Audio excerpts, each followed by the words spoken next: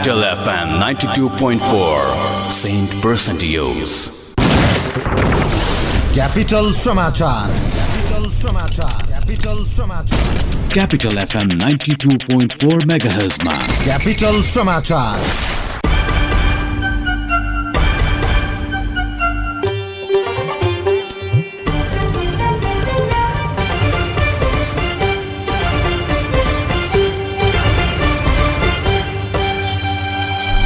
नमस्कार, मध्याह्न 12 बजेको क्यापिटल समाचारमा स्वागत छ। उपस्थित भएका छौं सहकर्मी वीरेन्द्र र सितासमा। सुरुमा मुख्य समाचारका शीर्षकहरू।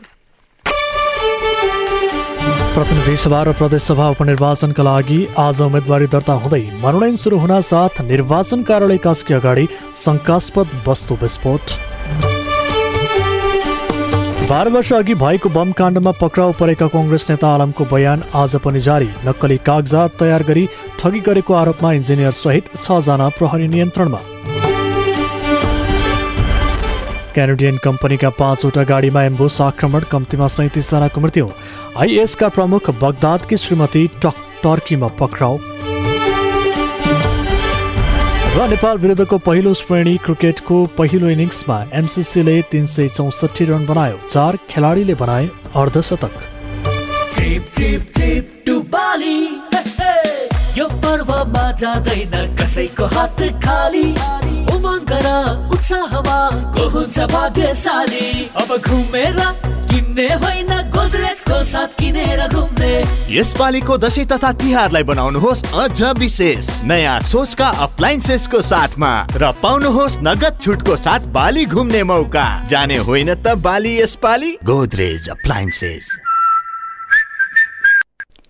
क्यापिटल मिडिया ग्रुपले तयार पारेको क्यापिटल समाचार क्यापिटल नेटवर्क मार्फत काठमाडौँमा क्यापिटल एफएम 92.4 मेगाहर्ज, प्रदेश नम्बर 1 बाट रेडियो सारङ्गी 101.3 मेगाहर्ज, प्रदेश नम्बर 1 बाट रेडियो सारङ्गी 101.3 मेगाहर्ज लगायत देशका विभिन्न 34 वटा रेडियो स्टेशनबाट एकैसाथ सुनिरहनु भएको छ। हामीलाई cfm1.com र रेडियो सारङ्गी.com बाट संसारभर एकैसाथ सुन्न सकिन्छ। समाचार अब विस्तारमा। प्रतिनिधि सभा र प्रदेश सभाको उपनिर्वाचनका लागि आज उम्मेदवारी दर्ता हुँदैछ। मङ्सिर 14 गते हुने उपनिर्वाचनका लागि बिहान 10 बजेदेखि सुरु भएको उम्मेदवारी दर्ताको समय दिउँसो 1 बजेसम्मका लागि तोकिएको छ। स्थानीय तहको मनोनयन दर्ता 1 सातापछि तोकिएको आयोगले जनाएको छ। कास्की निर्वाचन क्षेत्र नम्बर 2 मा प्रतिनिधि सभा सदस्यका लागि उपनिर्वाचन हुँदैछ। प्रदेश सभा सदस्यतर्फ भक्तपुर निर्वाचन क्षेत्र नम्बर 1 को क, बागलुङ निर्वाचन क्षेत्र नम्बर 2 को ख र दाङ निर्वाचन क्षेत्र नम्बर 3 को ख मा उपनिर्वाचन हुँदैछ। स्थानीय तहका उम्मेद्वारको मनोनयन दर्ता भने यही कार्तिक 27 गते बिहान 10 बजेदेखि दिउँसो 1 बजेसम्म उम्मेद्वारको मनोनयन दर्ता गर्ने आयोगको कार्यसूची छ। निर्वाचन आयोगका अनुसार स्थानीय तहको पदाधिकारीहरू तर्फ 1 उपमहानगरपालिका प्रमुख, 3 गाउँपालिका अध्यक्ष, 1 उपाध्यक्ष र 43 वटा अध्यक्ष पदका लागि उपनिर्वाचन हुन लागेको हो। निर्वाचन आयोगका अनुसार उपनिर्वाचन हुने 37 जिल्लाका 4,54,114 जना मतदाताले चुनावमा भाग लिँदैछन्। उपनिर्वाचनका लागि मतदाता शिक्षा आगामी मङ्सिर 5 गतेदेखि 11 गतेसम्म सञ्चालन हुनेछ। विगतको तुलनामा यस वर्ष चुनाव प्रचार प्रसारका लागि दल तथा उम्मेद्वारलाई कम समय उपलब्ध गराइएको छ। प्रतिनिधि सभा सदस्य र प्रदेश सभा सदस्यको हकमा 16 दिन र स्थानीय तहको उम्मेद्वारको हकमा 10 दिनको समयावधि तोकिएको छ। निर्वाचन आयोगले आसन्न निर्वाचनको सम्पूर्ण तयारी पूरा भइसकेको जनाएको छ। यता उपनिर्वाचनको मनोनयन दर्ता कार्यक्रमको समय सुरु हुन साथ मुख्य निर्वाचन अधिकृतको कार्यालय कास्की नजिकै शंकास्पद वस्तु विस्फोट भएको छ। जिल्लाको टुरिस्ट बस पार्कमा अज्ञात व्यक्तिद्वारा शंकास्पद वस्तु विस्फोट भएको हो। विस्फोटबाट मानवीय र भौतिक क्षति नभएको जिल्ला प्रहरी कार्यालय कास्कीले जनाएको छ। घटनास्थलमा सुरक्षाकर्मी पुगेर अहिले छानबिन गरिरहेको छ। निर्वाचन कार्यालय भन्दा केही पर रहेको पर्यटक बस पार्कमा ठूलो आवाजसहितको विस्फोट भएको थियो। बैदाम प्रहरी इन्चार्ज डीएसपी कोमल शाहले अहिले स्थिति नियन्त्रणमा रहेको जानकारी दिनुभएको छ।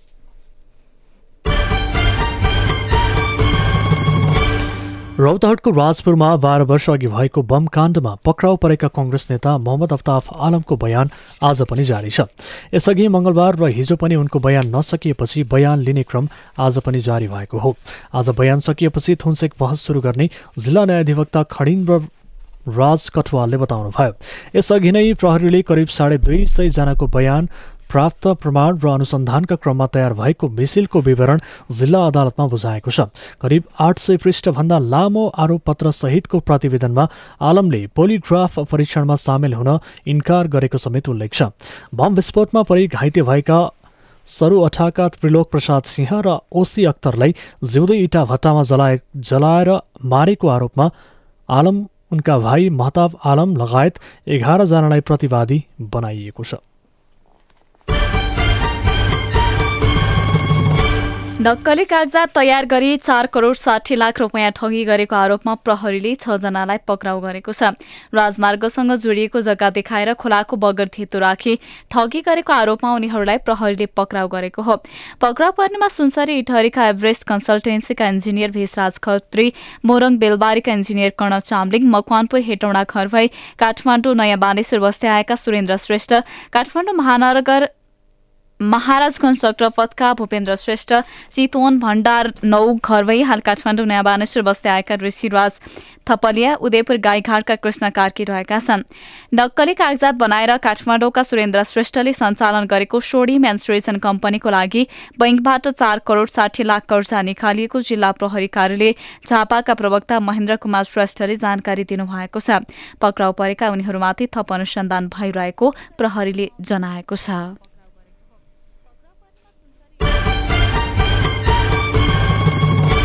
यस वर्षको शरदयामका लागि पर्यटन विभागले कार्तिकसम्म दिएको अनुमतिबाट 32,08,500 रुपियाँ रोयल्टी उठेको छ। म्याग्दीको धवलागिरी गाउँपालिका 4 मोदीमा पर्ने धवलागिरीको पश्चिम मोहडाबाट आरोहण गर्ने अनुमति लिएको जनाइएको छ। धवलागिरी गाउँपालिका वा रघुगङ्गा गाउँपालिकाको सिमाना तथा छिमेकी जिल्ला मुस्ताङबाट समेत धवलागिरी हिमालमा जान सकिने भए पनि नियमित आरोहणका लागि पश्चिम मोहडा नै आरोहीहरूको रोजाइमा पर्ने गरेको छ। अनुमति लिने क्रम निरन्तर हुने भएकाले धवलागिरी हिमाल आरोहणमा आरोहीको संख्या बढ्ने अनुमान गरिएको विभागले जनाएको छ। सन् 1960 मे महिनाको 13 तारिकमा अस्ट्रेलियन नागरिक कुड डिबङकरणले पहिलो पटक धवलागिरी हिमालको आरोहण गरेको रेकर्ड देखिन्छ। तर विभिन्न अभिलेखमा सन् 1949 मा भारतमा रहेका ब्रिटिसको टोलीले सर्वे गरेको भए पनि 1949 मा स्विस हवाई सर्वेक्षण अज्ञात रहेको थियो। नेपालको कालापानी र लिपुलेकलाई भारतको नक्सामा समावेश गरेको विरोधमा हेटौँडामा विद्यार्थीले विरोध प्रदर्शन गरेका छन्। अनि राष्ट्रविमा आबद्ध विद्यार्थीले नेपाली भूभाग अतिक्रमण गरेको भन्दै आज बिहान विरोध प्रदर्शन गरेका हुन्।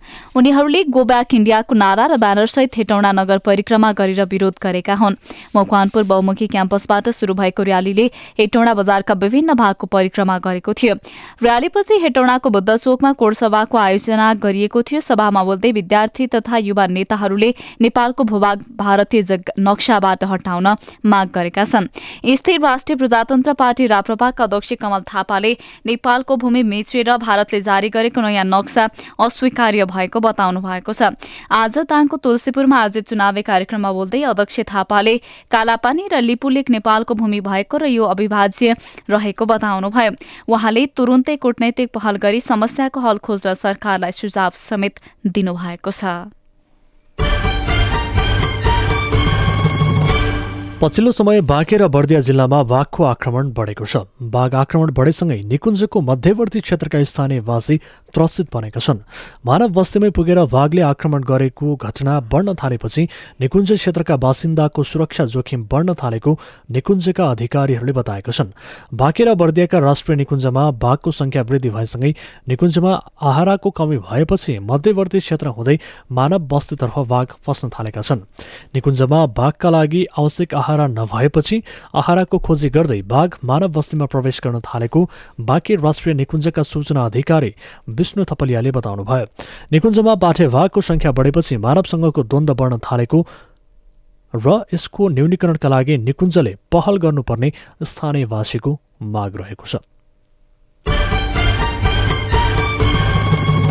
चीनको अतुलनीय सांस्कृतिक विरासताको प्रदर्शनी हिजोदेखि सुरु भएको छ, जसले नेपाली जनतालाई चीनको कला र संस्कृतिको बारेमा प्रचुर मात्रामा जानकारी दिएको छ।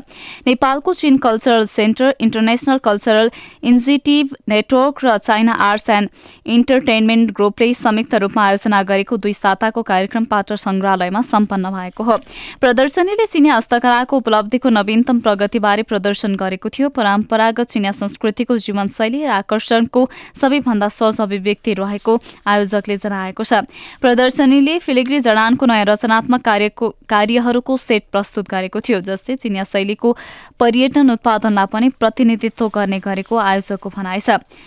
सो अवसरमा नेपालका चिनिया दूतावासका प्रतिनिधिले भने यस प्रदर्शनबाट नेपाली जनताले चिनिया संस्कृति र सम्पदाको बारेमा अझ बढी बुझ्न सक्ने बताएका छन्।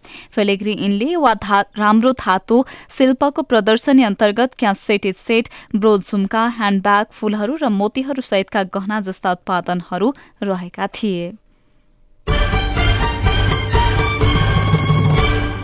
पर्वतमा निर्माणाधीन अवस्थामा रहेको मध्यमोदी जलविद्युत आयोजनाको सुरुङ निर्माण कार्य 5 वर्षमा पूरा भएको छ।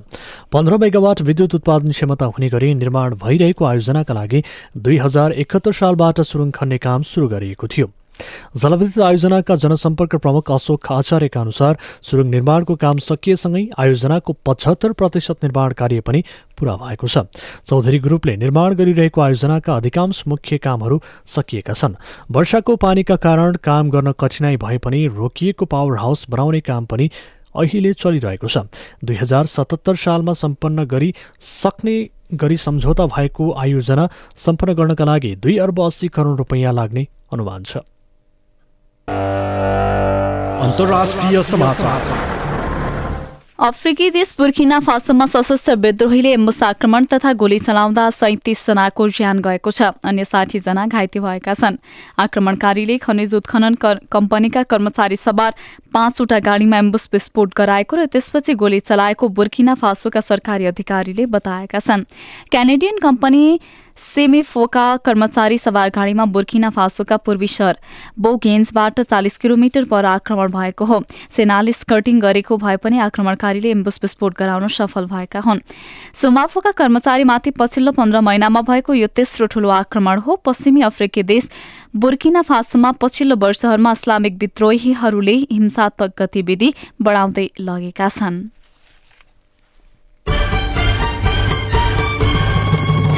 इस्लामिक विद्रोही संगठन आइएसका प्रमुख अबु बक्र अल बगदादीकी श्रीमती टर्कीमा पक्राउ परेकी छन्। टर्कीका राष्ट्रपति रिसेप तैयफ एर्डोगानले बगदादकी पत्नी आफ्नो देशको नियन्त्रणमा रहेको जानकारी दिएका छन्। साथै उहाँले बगदादकी श्रीमतीमाथि बगदादीको क्रियाकलापबारे सोधपुछ भइरहेको जानकारी समेत दिएका छन्। विगतमा केही वर्षदेखि टर्कीमै बस्दै आएका बगदादकी श्रीमतीलाई व्यापक खोजीपछि नियन्त्रणमा लिइएको हो। अमेरिकी सैनिकको आक्रमणमा आइएसका प्रमुख बगदादी मारिएपछि अमेरिकी सेनाले बगदादीको परिवारका सदस्यहरूको व्यापक खोजी जारी राखेको छ। खेल समाचार। र नेपाल विरुद्धको 3 दिवसीय पहिलो श्रेणी क्रिकेटको पहिलो इनिङ्समा मेरीलेबोन क्रिकेट क्लब एमसीसीले 364 रन बनाएको छ। कीर्तिपुर स्थित त्यो क्रिकेट मैदानमा दोस्रो दिनको पहिलो सेसनमा आज एमसीसी 101 ओभर 5 बलमा अल आउट हुँदै 364 रन बनाएको हो। पहिलो दिन 87 ओभरमा 6 विकेट गुमाएर 311 रन जोडेको एमसीसीले दोस्रो दिन 53 रन जोड्दा बाँकी 4 विकेट गुमाएको छ। खराब प्रयासको कारण 10 ओभर बाँकी रहँदै खेल रोकिँदा एमसीसीले पहिलो दिन उच्च योगफल तयार पारेको थियो। दोस्रो दिन एक गरी एमसीसीका लागि 4 खेलाडीले अर्धशतक बनाएका छन्। एमसीसीका बिल रोड्स 73 रनको अर्धशतकी इनिङ खेल्दा बिल भार्डेस-पारले 53 रन तथा मिल्स हम्बोर्डले 52 रनको अर्धशतकी इनिङ्स खेलेका छन्। यस्तै आसिफ सराफ 64 रनमा अभिजित रहेका छन्। यता बरेङतर्फ नेपालका सोमपाल कामी र शरद भेष्वाकरले 2-2 विकेट लिएका छन्। नेपालले करिब 14 वर्षपछि घरेलु मैदानमा पहिलो श्रेणीको क्रिकेट खेलिरहेको हो। पहिलो श्रेणीको क्रिकेटपछि नेपालले टी20 क्रिकेट खेल्नेछ। खेल समाचारसँगै मध्याह 12 बजेको क्यापिटल समाचार सकियो। अन्त्यमा मुख्य समाचारका शीर्षकहरू। प्रतिनिधि सभा र प्रदेशसभा उपनिर्वाचनका लागि आज उम्मेदवारी दर्ता हुँदै मनोनयन सुरु हुन साथ निर्वाचन कार्यालय कास्की अगाडि शङ्कास्पद वस्तु विस्फोट। 12 वर्ष अघि भएको बमकाण्डमा पक्राउ परेका कङ्ग्रेस नेता आलमको बयान आज पनि जारी। नक्कली कागजात तयार गरी ठगी गरेको आरोपमा इन्जिनियर सहित 6 जना प्रहरीको नियन्त्रणमा। क्यानेडियन कम्पनीका 5वटा गाडीमा एम्बुस आक्रमण, कम्तीमा 37 जनाको मृत्यु। आइएसका प्रमुख बगदादीकी श्रीमती टर्कीमा पक्राउ। र नेपाल विरुद्धको पहिलो श्रेणीको क्रिकेटको पहिलो इनिङ्समा एमसिसीले 364 रन बनायो। 4 खेलाडीले बनाए अर्धशतक। हवस् त मध्याह 12 बजेको क्यापिटल समाचार सकियो। हामी दिउँसो 1 बजे पुनः क्यापिटल समाचारका साथ उपस्थित हुने नै छौँ। अहिलेलाई सहकर्मी वीरेन्द्र र सितासमा बिदा हुन्छौँ। नमस्कार। तपाईहरूलाई एउटा कुरा भन्छु ल, आगलागी हुन नि 3 चीजको जरुरत हुन्छ। पहिलो हिट यानि कि तापक्रम।